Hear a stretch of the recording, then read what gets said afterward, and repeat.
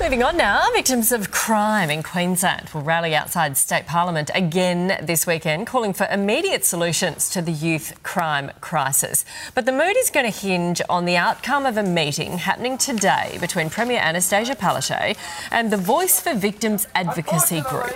The group says the government still isn't listening to them despite an earlier rally and several face-to-face sit-downs with the Premier and her ministers.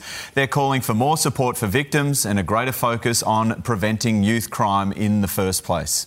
For more, we're joined by Voice for Victims founder Ben Cannon. Good morning to you. Good to talk again. Unfortunately, we have to talk again. You have met with the government before. We've talked about it. What will be different about today's meeting? I mean, we've kept it pretty simple from the start. The same 10 things that we recommended and we've asked for, we'll be asking or getting reaffirmed today.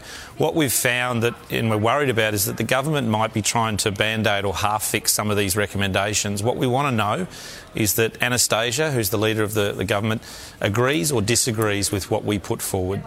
We don't need half measures, we need agreement, and if we have agreement, we want to know when they'll be actioned. And if they disagree, we've got a response for that too. So you've met before. It must be so frustrating that nothing is changing. Can you get the government to give you a guarantee that those requests will be met, at least in the near future? I think that what we want to get past is the government using the rhetoric that we're on the same page and we're all trying to get to the same solution. They've also told us that everything we've put forward has been well thought out, has been well considered and is reasonable.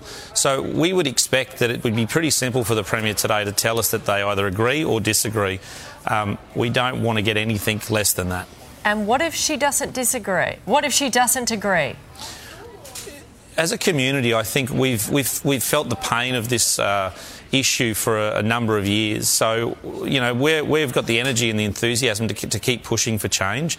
The other position on this, and we've said from the start, this issue needs to be broken to probably be put back together.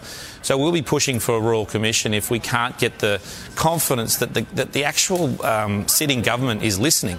And comments this week from some of their members up in Townsville that, you know, that this is a beat-up again from members of their party. It does worry me that they think that this is just an issue that they can sort of band-aid to fix. It needs a lot more than that.